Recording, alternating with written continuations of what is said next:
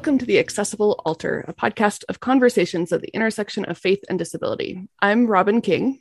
And I'm Stephanie Shockley, your hosts. Today we are in conversation with the Reverend Meredith Krigler.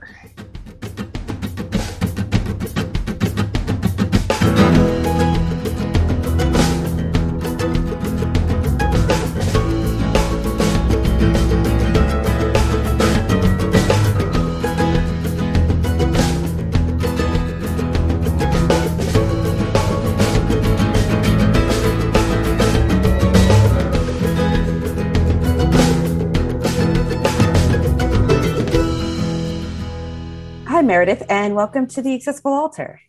Thank you. I am delighted to be with you all today. So, Meredith, I think what we usually do is we start off by asking our guests to tell us a little bit about themselves and the things that they are really passionate about. Sure. So I'm an Episcopal priest. I've been ordained now for almost a dozen years. Shocking. I wake up and that happens. And I serve in the Diocese of Texas.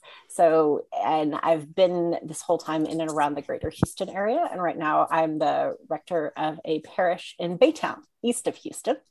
And I also serve as a mentor and instructor with backstory preaching. And I've been doing that for about 4.5, 5 years. And so I really enjoy working with clergy folks. And I'm a little bit of an entrepreneur, kind of adventurous person, and also have been doing some work with my dear friend and colleague, the Reverend Danae Ashley. And together we formed a group on unfurling embodiment. And that's something that I'm very passionate about. So I'm passionate about how we live into who we are in our whole self, including our bodies, and how we are unapologetic about that. And recognize that the whole person is called into the life that God has for us. And so that wholeness is something I'm passionate about. I'm also very passionate about play and rest. And those dovetail well into who I am and my own embodiment, but also just life and ministry, and have served me so well in different areas and capacities. So with respect to the Accessible Altar, I think those are some of the pieces of my life that I'm passionate about. And then I'll also just name that I am the type of person that's a bit of a renaissance. And so my interests vary so much. And so if you're curious about me, you're like, did you really research ants in a tropical rainforest for months? Yes. Did I work in an optometry research lab? Yes. Am I writing about this? Yes. I'm one of those weird people that has so many varied interests. But as far as what we're talking about today, wholeness, play, and rest. Does that help? That does help a lot.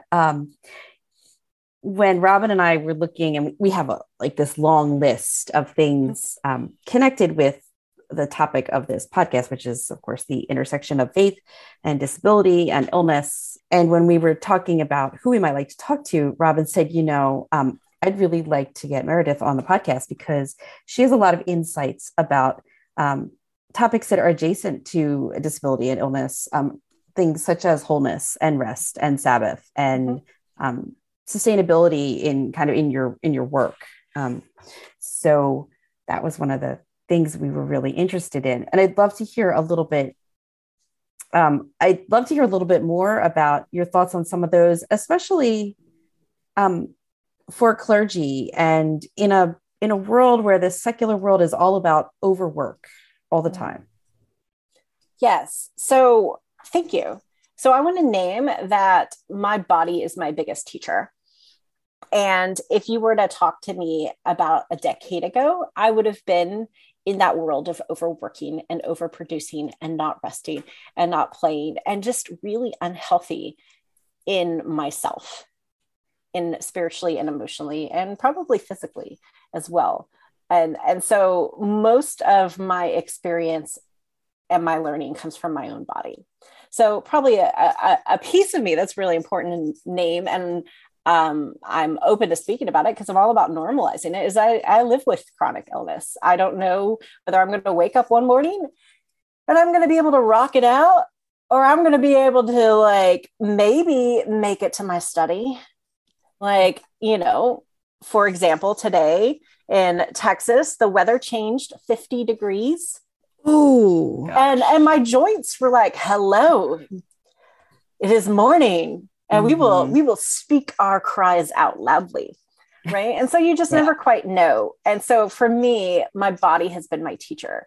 And what I recognized over the years is that when I am resting, when I am playing, when I am having a life that is not all do and produce, then my life is more full in a way that is abundant, even if I'm doing less.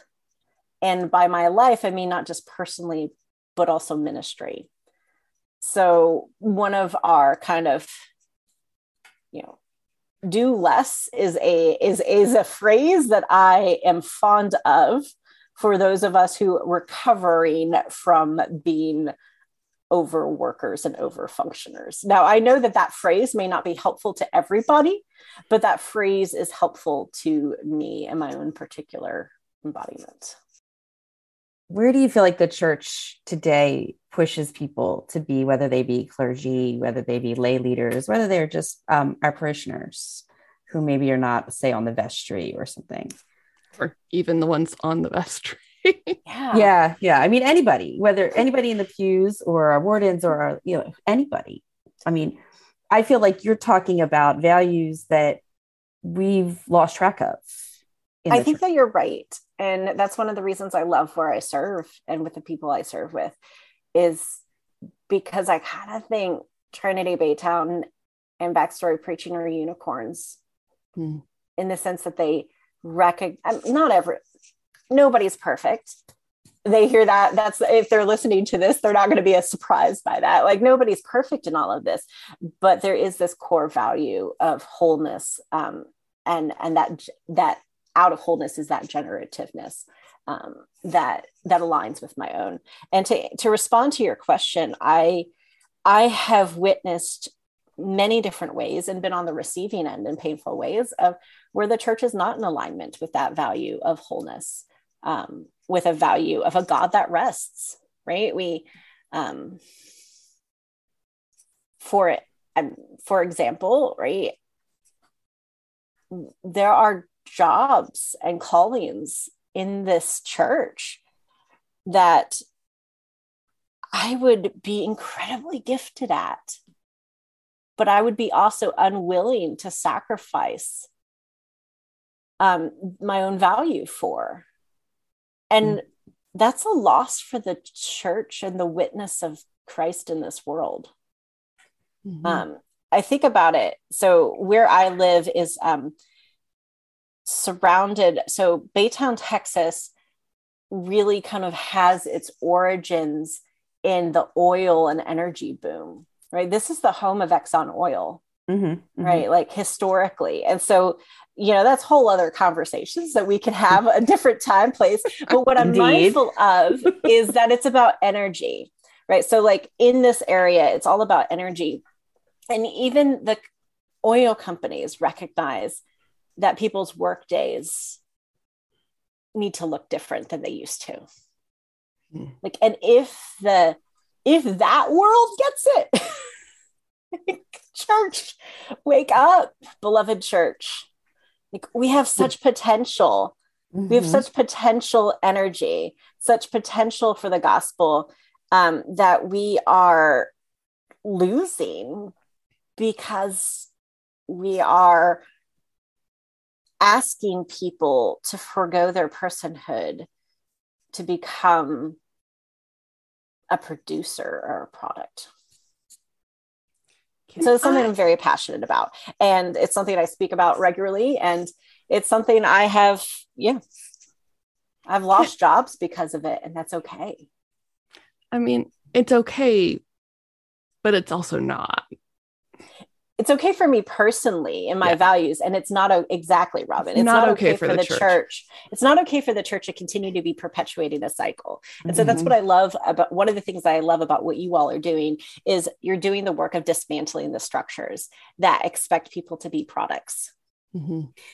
Right. I would argue. Oh, Robin, were you going to ask a question? I feel like, sorry, because it is so affirming to hear you speak out of the joy of where you are now. Mm-hmm. I'm really like, I could sit and listen to that for a long time, especially as we come into Lent, and I feel that like assumed drive towards productivity, and then like Easter perfection, which is not the Easter story. It's Preach. not. But it is sort of what the culture of the church tends to ask for. Mm-hmm. But I'm also very curious about, and I don't know, either like the transition from where you were 10 years ago, or the moment when you sort of looked around and you're like, oh, I was part of what was making this worse for me. Mm-hmm. And I have found a better way. Is there a story or a way you could talk about that? Sure, maybe. I'm going to try a story and we'll see if I land there. And if not, we'll try it again. So again, I've been doing ministry in and around that Houston area, mm-hmm. which is an area that is plagued by hurricanes and trauma. And so my ministry has been defined by trauma in so many ways, shapes, and forms. So I've been the rector of 2 different parishes. And the first parish where I was the rector for 5.5 years, we were recovering from a devastating hurricane, Hurricane Ike.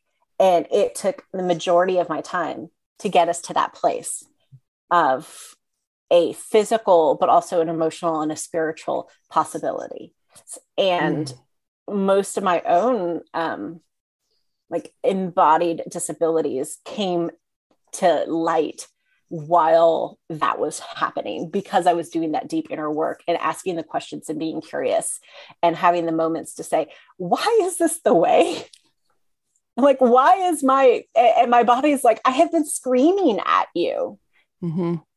And I'm going to keep screaming louder, right? Even the stones will cry out. That's the body. It's crying out, saying something is wrong. And so for me, it was about taking that moment to listen. And that moment looks like I started a practice of solid Sabbath keeping and regular mm-hmm. retreats. And I started to be real boundaried about it. And I still am.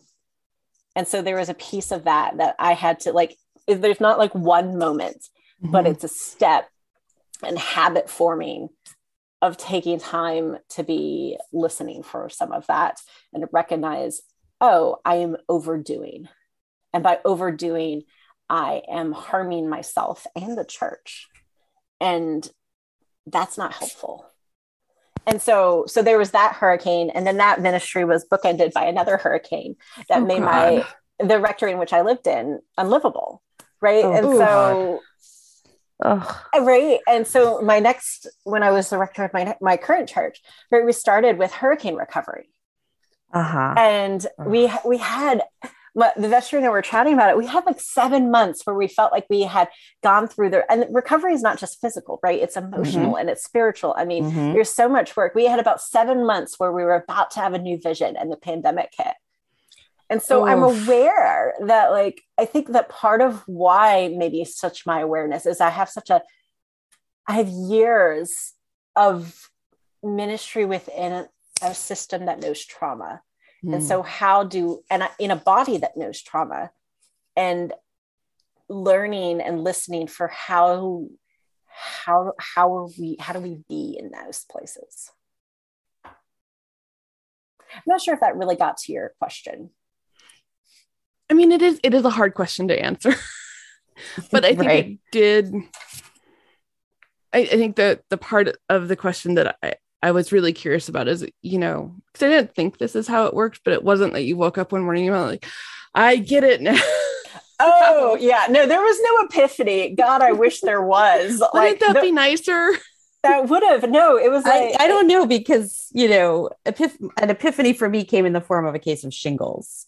Okay. So epiphanies sometimes, I don't know, the gradual ones shouldn't be underrated.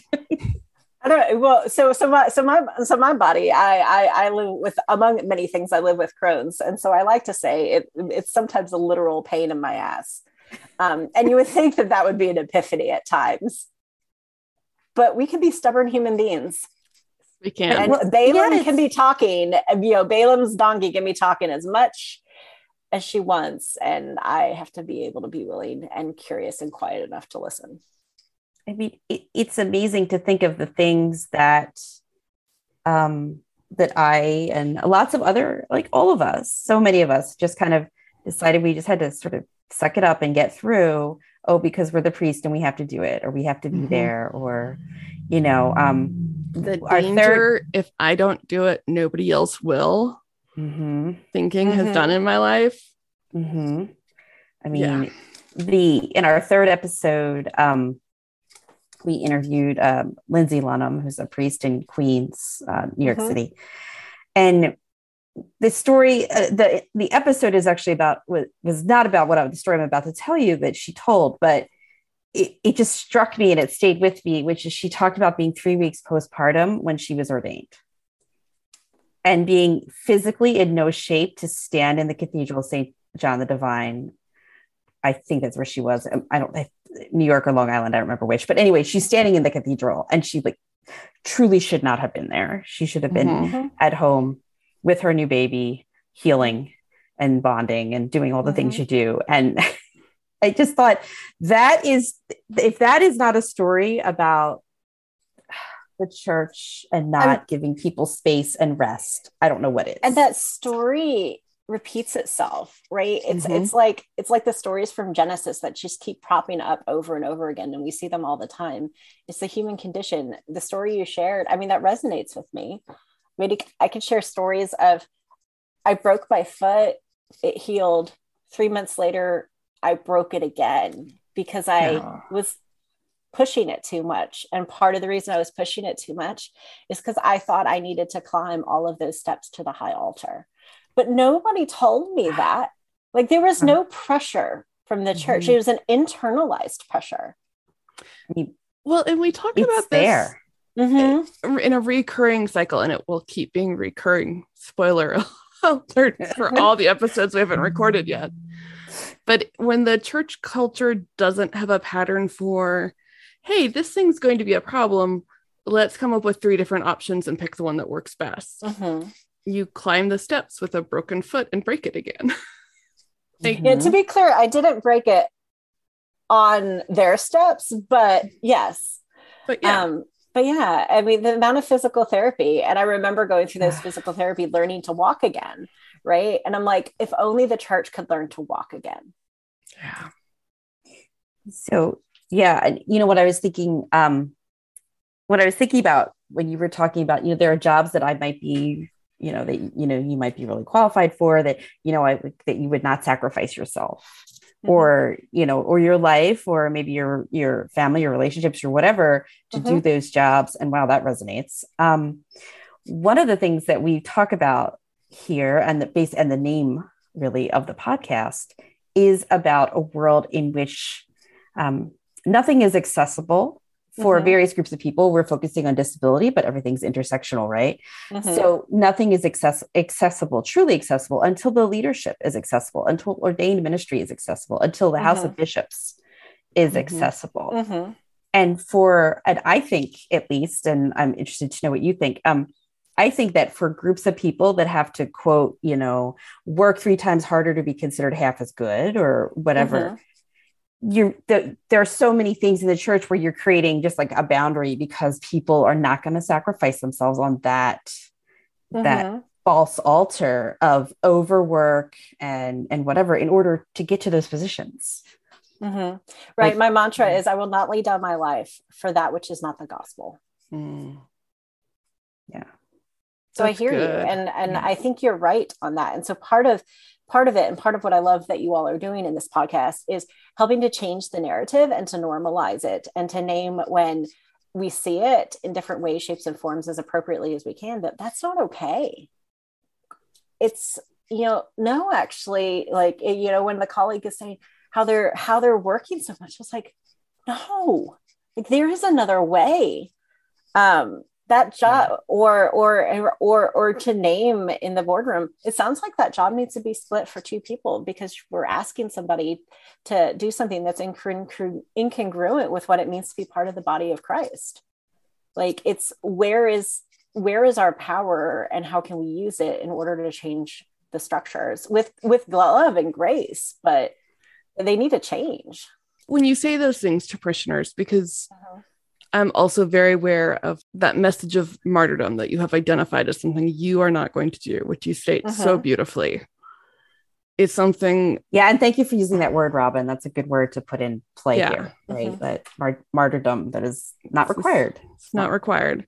Not after but it has already been internalized by so many of the parishioners I have known and loved. And I will watch them simultaneously bemoan how they feel like they are doing too much and refuse to stop doing anything because it might mean something changes.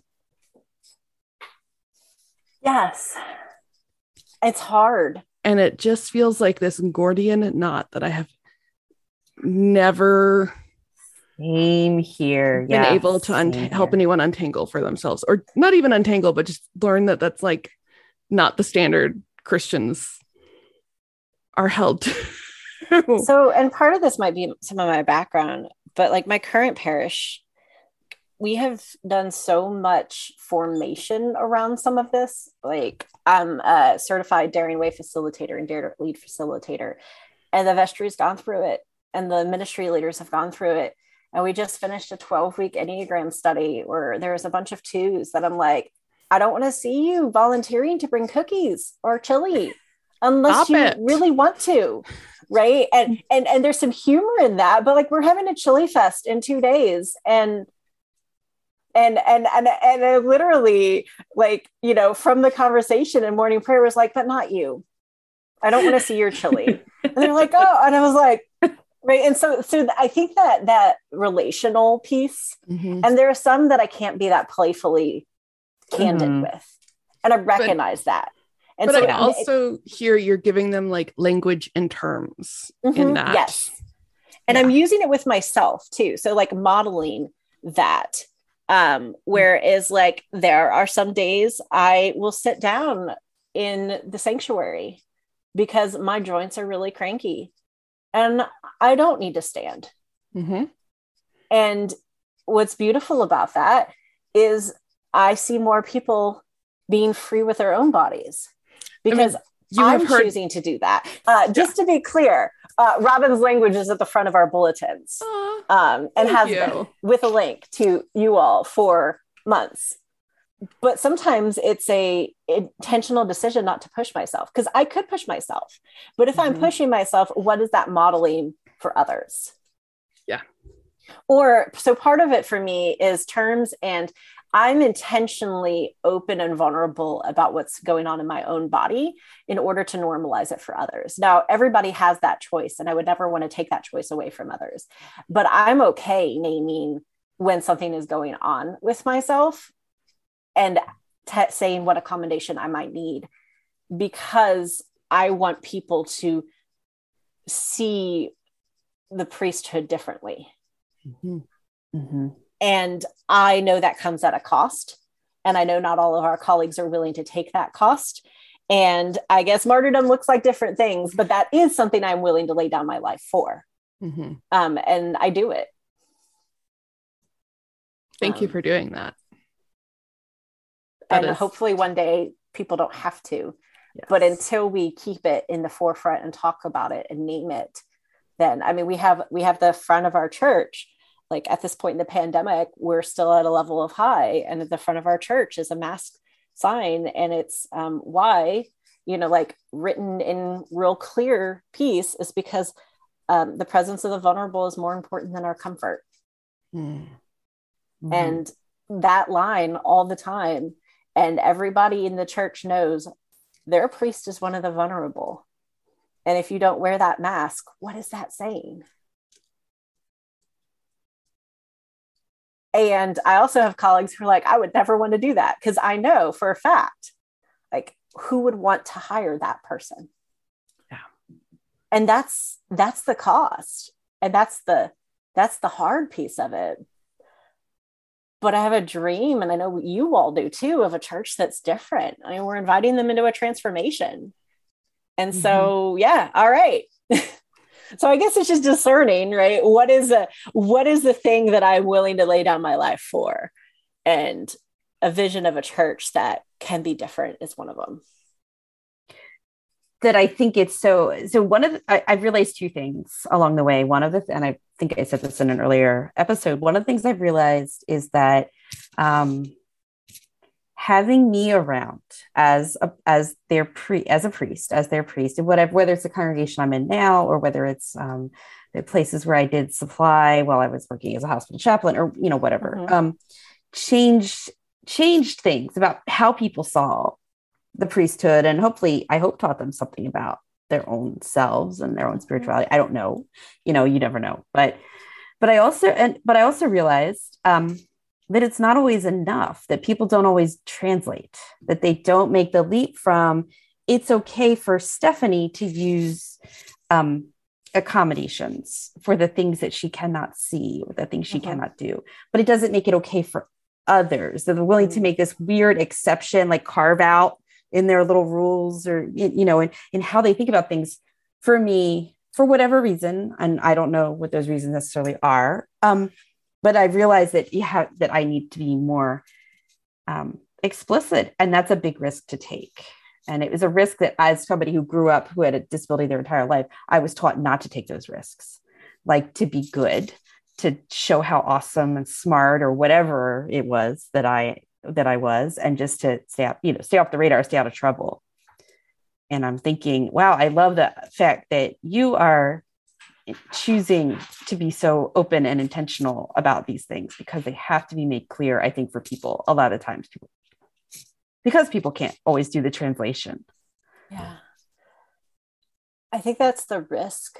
And perhaps it's partly because I've come into what makes my body less normative after I was ordained, right? It's it's in the last 7 years. And so this is a new world still for me. And I am still learning how to navigate it. So I recognize that I speak from my own particular place within that, and a desire and a place of like, I've known different. Right. And a desire for that to be for everyone. And so I listen to a little bit of what your story is, and there's a piece of me that's loving that they're accommodating and giving space for you to be you and the clergy that you are. And I hear in that, like, what would the vision of God's kingdom be when that can be that for everyone? So I wonder, for example, for me, what would it have been like to understand that when I was not in my 40s, right? Like now, like, what would it have been to understand that while I was in seminary, while I was in the process, while I was, that process piece, when you said that, it just like triggered all sorts of different things. Yeah. I'm actually having like a little bit of adrenaline rush thinking about it. Yeah, I am too. Myself. I'm like, and there's pieces. I'm clear with folks. Like I just, was leading, co-leading something with our curates. And I was like, let's name the fact that in our process, if this stuff came up for me before I was ordained, that would have been a stop. And let's name that that's not okay, because God has clearly called us to be and do this. There are artificial demands, whether we create them internally or they are placed on us out loud, or just sometimes unspoken, artificial demands for a certain kind of perfection that no one can meet. Absolutely. Absolutely. And I think that that's part of what I'd like to think that the church is going to change and learn and grow from the pandemic. And I'm not entirely sure she will in the ways that I would like her to, because I'm always convinced that, like, and this is speaking out of my own theology, but like, we're sinners. We sin strongly.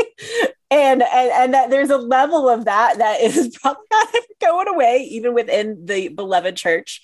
And so how do we navigate that in different ways? And so partly for me, it looks like, where can I advocate for others? Where can I stand in the gap for others? And again, I think that part of my calling is to speak and to name it, because there are others within my area who don't feel safe or don't feel that call. But by being the one who speaks it, it helps things change.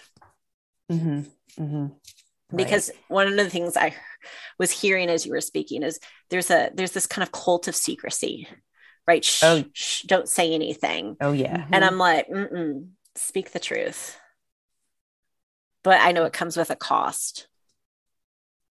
It does. And interestingly, but I do think that you get to be, when we get to be in certain positions within the church, sometimes you get to say a little bit more. So that absolutely, that word, like the fact that I'm a full-time rector of a parish, and I've been one for twice, gives me more power than the curate who's an associate for somebody. And so it is then in my mind, my duty to speak because others cannot. Yeah. I mean, that word rector comes with a certain kind of safety that doesn't exist necessarily for others. And and so to me, whenever we are in positions of power, then it also comes with an expectation that we use whatever power we may have in order to shift and shape the system for the vulnerable. One thing that stood out, especially when you talk about like the assumed thing in the church. So I had my first brain surgery at like 19, and I had just been elected to diocesan council because systems are complicated. So like the entire diocesan council had like known about this and prayed for me. And then I am sitting in a meeting and I listened to someone say, well, because they're talking about like insurance costs. And they're like, well, we need to get younger priests because they're healthy. And I just remember looking across, and I was too young and I was like in the process myself. And I'm just like, I just had brain surgery. Like, this was like, but all of those assumptions of what one identity means for other ones that are not actually right. The assumption based on that anything. Because you are young, you are their version of healthy. Yeah. Right. And that healthy is the thing we should pursue. Or healthy in the sense of like has a body that normatively works.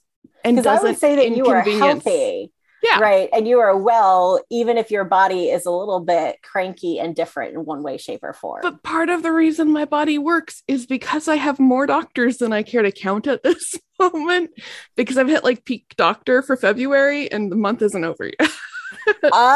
I do hear you. I'm over here counting on I have 6 different specialists. Now oh God. So I hear that. Yeah. And I share this publicly in the sense of like our diocese, has had some recent conversations about insurance and having full family insurance. And that's something I've been advocating for I guess it's a decade now. I was gonna say it's been under threat in the Episcopal Church for a decade. Every once in a while, I was like, poster child right here, and I know I'm not the only one, but I'll own it and I'll name it, because maybe if you can personalize it and put a face to it and put gifts to it and put a call to it, then maybe you can recognize that we're not talking about numbers on a spreadsheet. We're talking about human beings who have a passion for the gospel, and that should matter. So I hear you. And there's a piece of me that wishes that everybody didn't have to know my business. And I choose to have them know my business for the sake of change and transformation. And I wish we had changed and transformed. I mean, there's that catch. Right. You're circling back to some of the conversations I know Stephanie and I were having, like in the like conception of this podcast, like what do we tell? What do we not tell? How do we draw boundaries so people are safe here? Yeah. Because it's a big ask. It's a big ask. And I run into a lot of stuff online. Like, you're not required to provide receipts for your trauma or for your suffering or absolutely or whatever for people to be deserved to be believed and heard. Right. Amen. And yes, let's be clear. I am not advocating for everybody to do that. I just feel a particular personal call that's part of what my ministry is, so that it becomes safer for others. Right. No, it is a call, and it is a choice. It is a conversation that Robin and I had for a long time before we started, before we ever like put a mic on recording. Yeah. Right. Exactly. Before we ever turn on a microphone, and a conversation that we continue to have as things expand and as more people, as this little project sort of starts to attract a little attention, it is an ongoing conversation. Like, okay, I've made this choice to put something of my story out in the world in service, hopefully to something. Hopefully in service to the gospel. Hopefully. I mean, that's my belief. I mean, that's why I'm here, is to promote the gospel as I understand it to be as best, and whether or not that happens from it, I'm sure there'll be some, anytime we speak truth to power, what happens to prophets. Right. But so I own that, and I recognize that, and that's how systems transform. Right. Yeah. And, and sometimes, and like saying in service to the gospel sounds like a lot more altruistic and high-minded than I am on a lot of days. Right. And it's also true. And you know what it is? Sometimes it's, I know other people with various disabilities or who have an illness or whatever. And I care a heck of a lot about them. And I care about them being treated well in whatever part of society they exist in, wherever they walk, whatever universe they're walking into at any given time. And this is the universe I have access to. And it makes me mad that lousy things happen to people. And that's some days I'm operating out of that, to be honest. Like if it was just me, I don't know. Being a self-advocate is not my idea of a good time, but it makes me so mad when crap happens to other people. There's this powerful painting that we have hanging in the in our office, Lauren Wright Pittman's Mother Hen image. And I have that painting, the original, hanging in our office. Nice. And what you're describing to me is like Mother Hen God energy of like, don't you mess with my beloved who are vulnerable in this world. And to me, like that anger can be holy. And it sounds like it is, but so I mean, some days it's all I got. It's all I got. I have a giant, slightly fierce mother hen hanging in our hallway, but I'm like, yeah, I hear that. I like that. I mean, but to me, I'm like, yeah, that's promoting gospel too.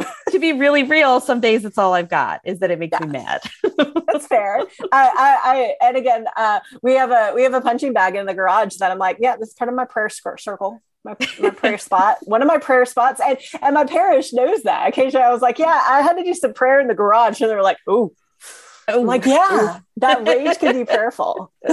It's partly what we do with that emotion, right? And where is the intent behind it?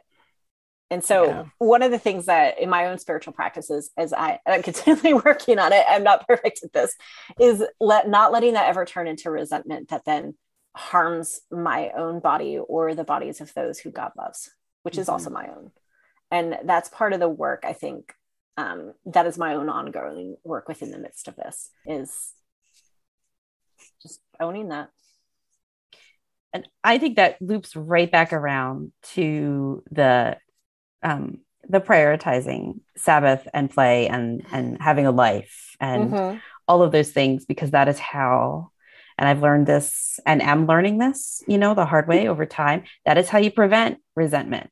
And the feeling that, am I just a robot who does administrative tasks all the time? That feeling, which is not a good feeling, which the pandemic kind of, it made it so much harder.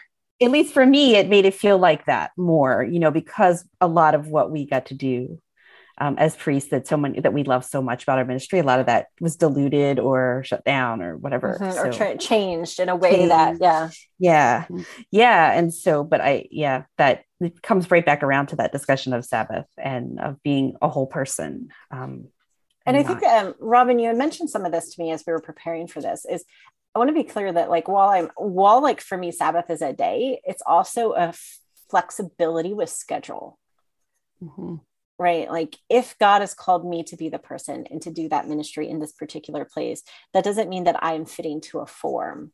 That means the form is working with me, which means like, I know when I can be really creative, and I know when I am there is no use for me being in a particular place doing something.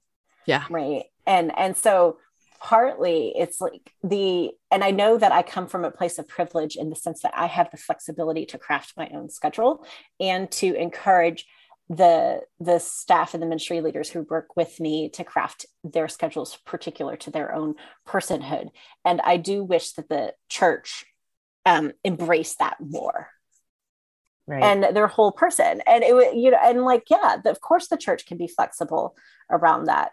So what if something is printed a couple hours later? Oh, well, like, what's more important? And so partly it's, shifting a system in order to not just be about what that looks like for me, but everybody within that system as well. Right. And one of the things I'm thinking as we're talking, and I think it's really important to address the harm to clergy and how we're keeping people from even stepping up for things or answering their calls to things because of the harm that we can cause. And then, but I was thinking about, and it's on my list of questions, I was thinking about our parishioners, our lay people, and the secular world in which they live that says they are only as valuable as their production, right? I mean, they are absolutely cogs in machine, do more things. How dare you ask for more money? How dare you want to join a union? How dare you, et cetera, right? And so they're in this world where everything is clock in and clock out. You have a dollar value, et cetera. And we offer, if we want to, we offer something radically different and life-giving. Absolutely. But if we want to, and I don't know if the church always wants to, but we could, I think. So I hear that, and I think you were right on. And so I want to celebrate every moment when we like lean into that. Yeah, I was thinking, as clergy, we always want to talk about clergy and our experiences. When I was thinking, like, gosh, our lay people live in this world where they are just devalued, constantly devalued, and only as valuable as their labor and whatever. And how do we? And there's a couple things there. I guess for the church, first of all, how do we create a radically different experience for them? Number one, and how do we help them? How do we help them understand when our values, the values that we hope to be creating in the church, are so different than what they're just constantly fed and constantly forced into outside of the church? Would things they might, even if they're in a managerial supervisory position, they may be enforcing these rules themselves. So how do we help them see another way? And if you can solve this one. So, I mean, I'm like not sure I'm a miracle worker. So there's that. I mean, again, my automatic response to that is always trying to like model it and mention it when it's seen. And part of this is just being curious about where it shows up and wrestling with those hard things. So, and maybe that's part of my Daring Way.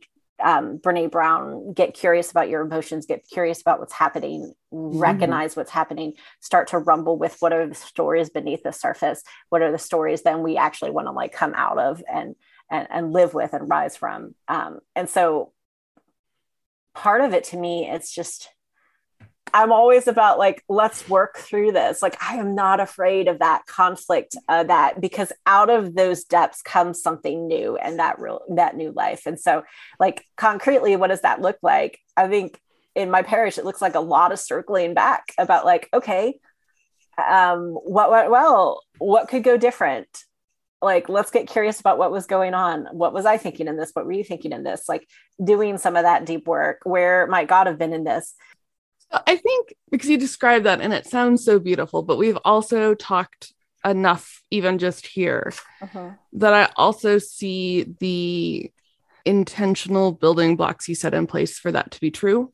And I very much have seen corners of the church that have not only not like decided or had the opportunity or, and there's a lot of pieces to that. I'm not saying anyone failed necessarily. Like, I get that's a complicated thing to do. And it has been so sad to watch some people try and make the church seem normal or even exceptional in the middle of a pandemic where I'm like, struggle it's right now, it is okay if struggle is our default. Like, that's not a bad setting to survive a global pandemic on. and that's redundant, but it's a global pandemic. Like we can struggle through this, and that's allowed. And how much of our question should be like, how do we set ourselves up to be as well as possible in this instead of to like push through? I think you're naming something really important. And I think you're naming like one of the giftedness of people who, like ourselves, function in a world that doesn't understand us to be normal. Mm-hmm. Right? Like there is at least for me, I'll speak for myself, one of the gifts of my own embodiment is that life will never be normal. And there will always be struggle. So the whole idea that everything can just be peachy keen is gone for me, and never was. And so like, it's always been this, like, how do we be as well as we can be in this moment and do what we are being invited into in this moment?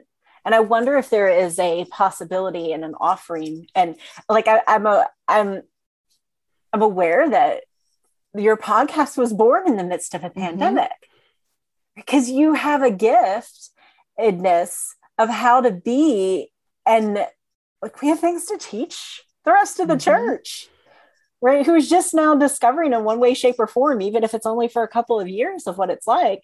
We're like, oh, actually, we've been doing this for a while. Like, welcome. Right. We actually know. Come on in. The water's actually fine. Yeah, and it's okay. Relax into it. Exactly. Right. There are things I've been saying for years that everyone just always went shrug and just kept on doing whatever. And all of a sudden now, the right people notice things, or the right people have to want things to be a certain way. And like Zoom, like not having to commute 80 million hours to be somewhere. Right. Like, oh, we could do that now that certain people want to do it. Yeah. I love that. And I think there's a way for that. Like one of the things, Robin, when you were emailing me earlier, I was like, the number of clergy, you were like, wait, what's your system for pastoral care? Right? Because they're suddenly interested, because depending on what my body's doing, I may not be able to be the one who actually physically visited somebody. So how do you set up the entire system around that? Right? Where a whole body, I was like, welcome into my world. Let me show you what we have. Like, would you like, I could share the accommodations that you could do. Like there's that, you don't have to recreate this out of nowhere. Like we got this. Yeah. There is a thing about creativity. I feel like this is a thing that for me dances on the edge of, let's be clear. It's a pain. There are things that are a pain in the neck, and things don't happen so that you can learn the good thing. Right. But and we talk about that a lot in this podcast. But since the thing happened anyway, if you happen to learn the good thing, that's good. That's fine. And one thing that happens when you've got something that is different, disability or whatever it is that you do learn a lot of creativity. You have to. You don't have a choice. But it seems like everybody else is waking up to that. Like, oh wait, we don't have to do things just the way that we always have. I mean, for me, it's like, can we have a priest who can't drive? Is that okay? Oh, I don't know. And there are congregations for which that is not okay. And there were colleagues and there were people on the Commission on Priesthood. I mean, it's been a long time now, but I haven't forgotten any of it.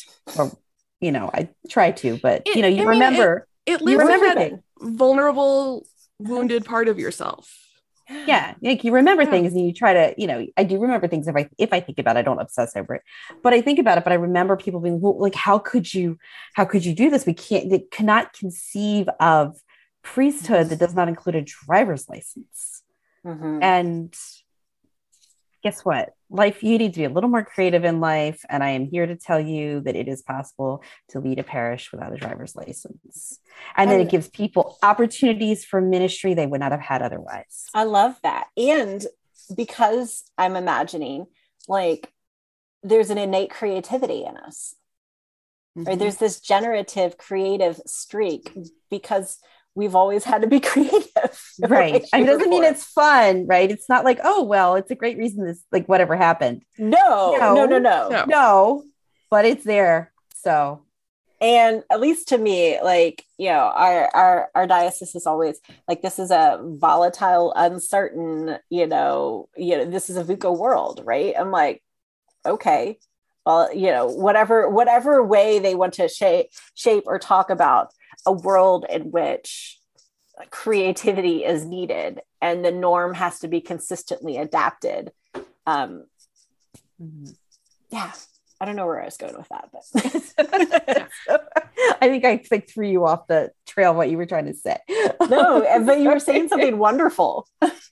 But there is just so much required creativity, and it could be tapped into if people listen, if they're willing to hear what people have to offer, I think. And that goes for any clergy that don't fit whatever the normal mold, quote, normal mold is or whatever. Okay. And it goes for our lay people too, right? People have things to offer. And even if they're not willing to listen, God is going to use that creativity, right? I think about, like, again, your podcast was born in this, right? That is a creative endeavor that you all started. Like, I'm imagining you started it, right? Yeah. I mean, it's Robin's fault, but yes. Yeah, I mean, that's wonderful, right? I mean, I called you and then we started it. And I think about the stuff that I'm doing with unfurling embodiment and other things that, like, if the normative structures are not listening, others are. So that creative energy doesn't go into nothingness. It goes into just another place if we let it. Which is a loss for the church. It could be. Well, and that's the thing that gets frustrating, right? Is that you don't want to take all that energy and that energy can be used to survive sometimes, and that sucks. That's lousy. Or it can be used for whatever. And then it doesn't go sometimes in places that could really use it. And that can be really, really frustrating. And that's kind of the reality of a church that, and it's not just this church, it's churches, but of a church that thinks it knows a lot about disability and illness and embodiment, and actually doesn't do a very good job of talking about it. I hear that. I guess for me, like, one of the joys of my life is, I say, my extra parochial priestly projects. And that's not to say that, like, again, I love that. I love my parish. And I think, like, we've talked about them in wonderful ways, but, like, I have gifts that are not being tapped in other places in the church. And there's a grief in that. And, I've got great resources to process that grief, but that doesn't mean it has to not go anywhere. Like, there can be other, extra parochial priestly projects. Right. I think there's a tension here that we're sort of talking around between the church, which can sometimes look like the kingdom of God, and the kingdom of God, which is also much, much bigger than the church. And God doesn't lose things. Yes. Amen. So God does not lose us when our particular gifts are not fitting into the vessels that theoretically could receive them. Amen. Yes. Yes. I will definitely go there with you. Yes. Because you just find things. You find, like, that's my trust. That's my faith in God, right? Like, that all of our gifts are not going to be lost. God's too creative for that. Amen. Yeah. So I wanted to, we've talked about this, I think, a lot. We've talked about this a lot, but I just want to come back to it because I noticed this a lot. I'm part of a large, ecumenical group of thousands of clergy women, right? It's on Facebook, they have a blog, etc. And they're really, really great, really life-giving people from all over the world, all different Christian denominations. And a lot of things come up where people are asking for advice. And one of the things I see over and over again, and people don't always identify these as sort of disability questions, but I see them that way. But over and over again, they say things like, I'm listing some examples. They've got whatever going on. They say, I can no longer stand up to preach. How in the world do I handle this? What do I say to my congregation? Can I possibly deal with that? Or they say, another example is, can somebody help me explain to my congregation that I can still be the pastor, even if I can't hike through the woods with a youth group anymore? Or what is like, someone give me a good job description that names the essential duties of a pastor, because there are things I can't do when people are upset about it. And so one of the things I was thinking about this episode was sort of a little bit of hope and advice for people who suddenly find themselves in a situation where they have an injury, they have been diagnosed with a chronic illness, they've got something going on, and they feel like the world's telling them either the choice is to be better, like to be not sick or not have disability, or to go out on disability or quit doing what they're doing. But I feel like, I mean, there's another way. So what do we say to those priests, those ministers, those pastors? Like, how do they start to navigate that when they're starting from the very beginning? Well, I think you named it, that there is another way. So I think speaking that truth, speaking that into the world can have some power, like words have power. So I think that is a beginning. I think there's also a place of invitation into conversation and creativity. Like, I think about, right, when I broke my foot, what would it have been like to get people together and say, here's what this is. So what would this look like together, with the assumption, like from a place, what would it look like, rather than to assume I need to be better or I need to leave? What would it work like to assume that God has called me into this place, in this ministry? So like, work from that assumption and let's brainstorm from there. And maybe it looks like, people signing up, and people are rides in different ways, shapes, and forms. Maybe it looks like, a couple of weeks of rest. Like, maybe it really does look like that for a little bit, and then some coming back. Sometimes it does, right? Sometimes you actually do need to stop moving and not do anything. Right. Yes. But I also, one of the things I'm mindful of is I think more people are aware of it than we think, right? The longer we live, the greater the probability that we will be the ones who are, the world sees as disabled. Yep. And I think if we scratch that surface, we're going to discover more people who actually know what that feels like, and who recognize that the world that God is inviting us into can look different. I don't think we actually have to go as far as we may think. And I think you've talked earlier about like the power of naming it and your commitment to naming it. And that is so much, like, I can think of a variety of topics when I've preached a sermon, people like, and either very excited or, and this is a ridiculous example, but I think it applies equally. Like, I talked in one sermon like ages ago, and I would do the sermon very differently now, about liking sci-fi. And I had so many people come up to me in this like tiny parish that barely knew me afterwards going like, I really like Star Wars too, or Star Trek is my favorite. I loved this episode. But they'd find me like in the hallway alone. Because there was this like implied shame around it, I guess. And I'm like, I'm both very excited to share this with you, but also a little sad that you think this is like a secret.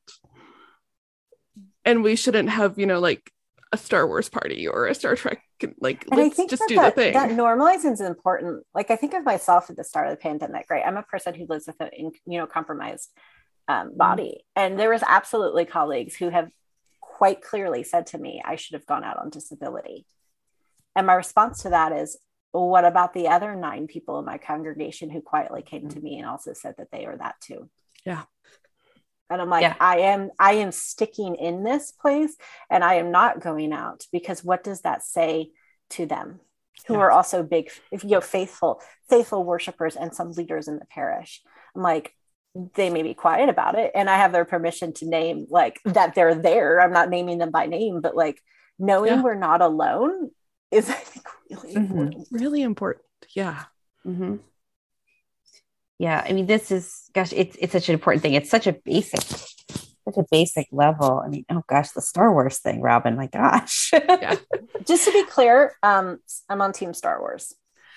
So my favorite, I think it was a New York Times crossword, had a clue, and it could be either. And I was like, this is the crossover I am here for. Yes, intersection at its finest. Because like, there's good arguments on both sides. I love them both. It's amazing. But it reminds me of the experience that so many of us, so many women priests have had when you go into a congregation and you're the first woman. Mm-hmm. And even as a supply priest, when I would do long-term supply, I would have this experience where, you know, there'd be a certain percentage of like pulling me aside in the hallway to whisper the secret thing, that people kind of had to get out of their system because they'd never had somebody who knew what they were talking about, really knew what they were talking about, you know, before as a clergy person. And I think with all of this, that is, again, you know, we talked about it a little bit earlier. It is just so important that the representation and the normalizing, and that people see people who are real humans in front of them. I mean, whatever walk of life it is, representation matters. I'm thinking about those colleagues who you have very graciously not named, in my opinion. And one of my questions, so my province like dropped almost all restrictions earlier in the month, and like they're all supposed to be gone in March. I have great stress and anxiety about this. My diocese is probably going to be slower. That's what it looks like. But I look at my reaction to some of that, and like the reaction of other people I know in this region who live with, you know, chronic illness and immune compromised statuses and disabilities. And at some level, like the implicit message has become explicit. And one of the questions I have as I look, like I said, I think my diocese is going to be a little more gradual. They haven't announced it, but that is clearly where the implication is. But like we have a choice in who we are addressing when we make that, whether or not we are recognizing that. Absolutely. And so to me, part of our work, or at least part of, let me use my own pronouns, part of my work is to continue to make sure that it's part of the conversation. So I think about like at the early days of the pandemic and asking the questions, naming the things, offering some possible language. Like here's a couple of sentences I would encourage you to consider adding. You know, what would it look like to like if the assumed value is that Jesus loves the vulnerable, like then what does that look like? What does that mean? How does that get actualized? That, you know, what yeah, I love that. Hear that. And I know the struggle. The other piece I think you're naming, right? Like making clear what was obscure. It hurts. And so that's my own personal work, is to work through and make sure there's rest and that there's play and that there's connection, so that hurt doesn't become a resentment and a poison, but gets processed in a way that can be creative and generative. Like that's my own personal work. That is hard, but important. And it's especially hard when, you know, we, so many of us, I don't know, I certainly want the thing back, the world back that we had in, not that it was the perfect world, there were many things wrong with it, but the world we had in February 2020, you know, or just, I never imagined a universe, and I've said this before, I never imagined a universe in which when there was a crisis, we couldn't do all the things to be kind to people, to be compassionate to people. I've done hurricane relief as well, not to the extent that my rectory was uninhabitable, but in multiple ways, multiple times. and once in a parish setting, and then once as an activist. And I never imagined a world in which I couldn't feed people and I couldn't hug people and I couldn't cry with people and I could, I just never imagined that. So when people want everything back and they just want it to be okay, they're just tired and their frustration tolerance is shot, and they say the quiet things out loud that they probably just need to work on. I get it. It doesn't make it okay, but I get why they're defaulting to some really dangerous things. I get it. I mean, when we're hurt, right, we hurt other people. Exactly. Oftentimes. Not just when we're hurt, but also we have really weak cultural, at least in North America, we have really weak cultural, social ways to grieve.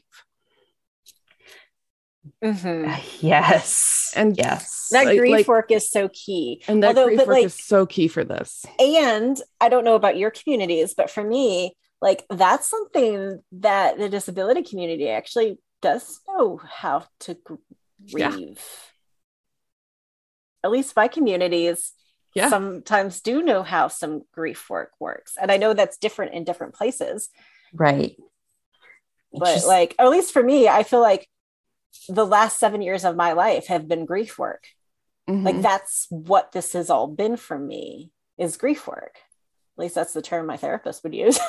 She's like, you've gotten really, for an Enneagram 7, you're really good at grief work. Have practiced a lot. Right? All the practice. Yeah. That's good, because you could just put more things on your calendar as an Enneagram 7. Yeah, that's where the Sabbath and the stillness is really important. I understand. Yeah. But yeah, I think you're right. And I know this is on our medium future list, is to come back to some of that chronic illness and disability and grief work. Because you often wind up practicing a lot in these situations. Oh God, that's such a good. I just think that's such a complex question, because one of the things I've said to Robin before is that I have found, and everyone's mileage might vary, but I know I've had conversations with people where other disabled people, where we have felt that there's a certain amount of regret and grief and what could have been, and whatever kind of conversation that you do not have in front of able-bodied people. It is not safe. You do not have that conversation. You don't say, I wonder what it would have been like if I could have done this thing, and I'm speaking from people with low vision and people who are blind and things like that, or what would it have been like if I could see this, or I could do that, or what. You don't have that conversation in front of people who don't have that experience, because they kind of act weird. To be perfectly I think you've honest. named something that I think is really important too, in the sense that what spaces are safe for what. And one of the things that frustrates, angers, and grieves me is that the church is not the safe space for these conversations. And that's one of the things I love that you all are doing, is you are making a space that is sacred for some of these conversations to be incubated. Thank you. Yeah, I mean, we are trying, working on it. I mean, everyone has read Robin's article about, I don't tell people what to do with their bodies in worship. Yes. So viral unexpectedly. Right. Oh, I totally expected it though. I feel like I told you it was, I expected that. I mean, that's fair, but also bishops were sharing it. And I was I totally shared it with my bishop.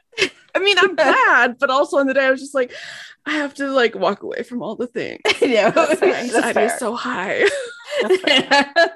But I think, that the reason I bring that up is because everybody has a different level of sort of anxiety around different things. So Robin has been able to enact that in her ministry.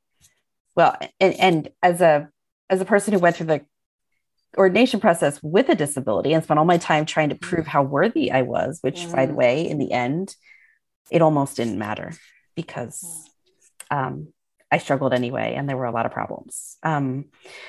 But that were not about whether I was proving I was worthy. They were much larger than me and systemic. But anyway, it kind of like it freaks me out a little bit because I spent all this time trying to prove I could execute Anglican liturgy to perfection according to the rubrics. I mean, the rubrics, I think it's a whole other conversation too, because the rubrics were designed by, let's face it, abled white men. Right. In a time when society deliberately obscured and hid disabled, non-normative bodies. Right. Yes, it was not designed for us. Right. But God, in all of her wisdom, went ahead and called us to be ordained anyway. Right. Amen. And then we said yes and needed a lot of therapy. Oh, dear Lord, yes. And then there's, so then there's that thing about, do I just replicate these structures to prove my worthiness to be in this position? Which is a trap I've fallen into many times, and I still fall into to some degree. Or do I try to do something different? Do I try to, and how do I do that? And what does it look like to do that? Do differently come what may, right? And how do I associated with it? How do I like calm down enough to sleep at night if I start doing that? How do I breathe? Right. And that's what I think that's part of what this whole conversation today is really about. And that's what the conversation was about when Robin called me. And then I took a week to get back to her to say yes or no to this project. Because I was like, I don't know. I could just stay under the radar and not talk about it as much as I want to talk about it, as angry as I am about shining. it. I am too. And I totally was expecting you to say no, not because you don't care about this, but because it's scary. Because I was very scared. And I was very scared. I am scared. It's scary. I am scared. Yeah. I mean, it's hard for all of us, any of us. Well, I hope that you hear a supporter and a cheerleader and a Barnabas over here in Texas for your work and whatever that looks like, because this is how God is at work changing our church. And that's part of, I think, what's really important about these conversations is we start talking to people, like you said before, you start scratching the surface, you'll learn a lot more of your parishioners are affected by these issues than you thought. And probably a lot more of the clergy. A lot more clergy. Exactly. A lot more of God's people. Exactly.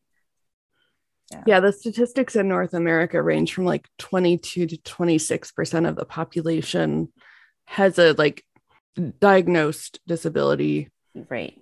And my thing for a while has been that number is a lot higher in the church because it's already soft. Not all disability is diagnosed for tons of reasons connected to privilege and intersectionality. Right. But then, especially in the Anglican Episcopal tradition, we tend to skew older, which means you're more likely to have a disability.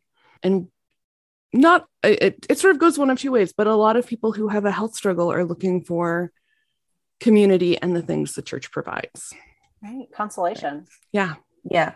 And at the same time, many of them would never identify as disabled, or they have no idea there's a community, there's a movement, there's a whatever. They have no idea. And the healthcare providers that they interact with aren't going to tell them. So even the word, right? For some folks, like someone might come to me, they're like, wait, are you disabled? And I'm like, I was like, I have 6 specialists.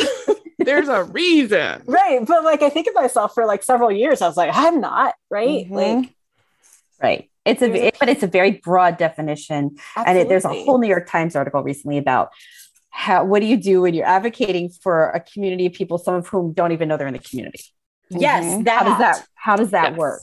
Hey, and what does it mean to be in a church that's always, or at least where we are, where we want to look more like the community in which we serve? And I'm like, here's a whole arena in which around disability that we could, I'm not even at least step into.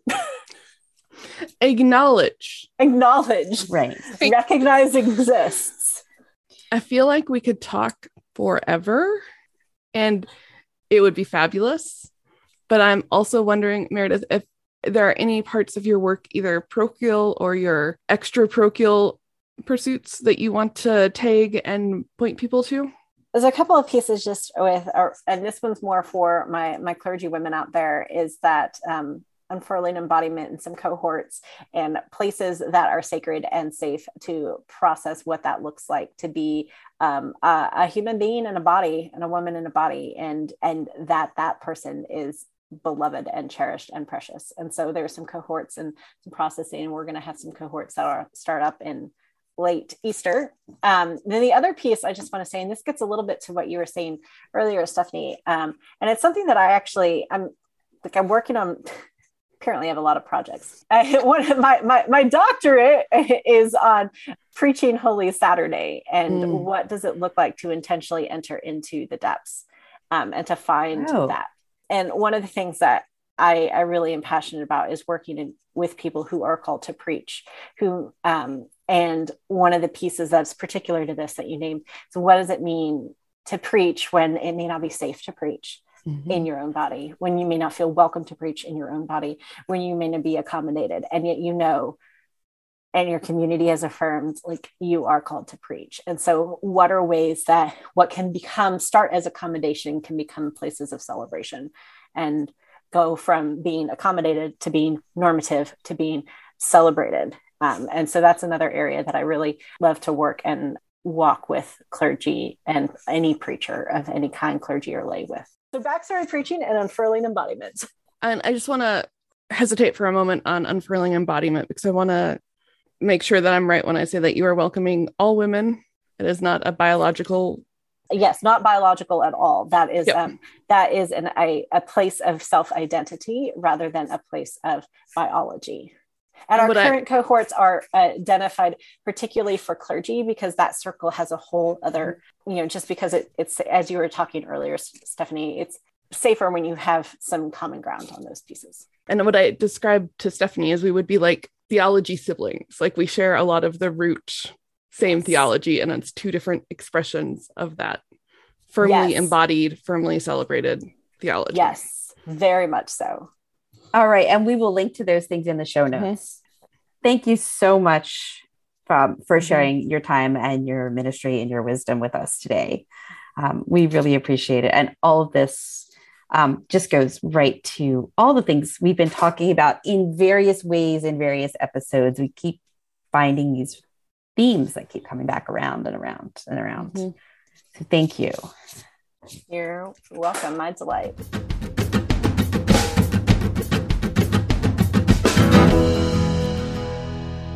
Thank you for joining us for this conversation about faith and disability. We encourage you to find local partners to talk about faith and disability with. Special thanks again to today's guest, the Reverend Meredith Krigler.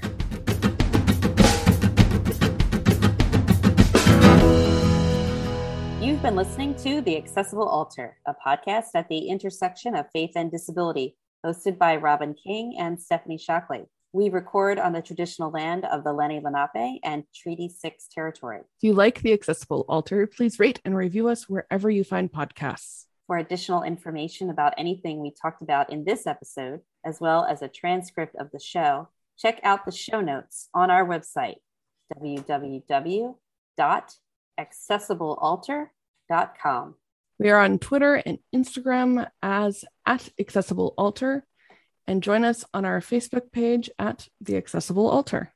If you have questions, feedback, or ideas for future episodes, email us at accessiblealtar@gmail.com.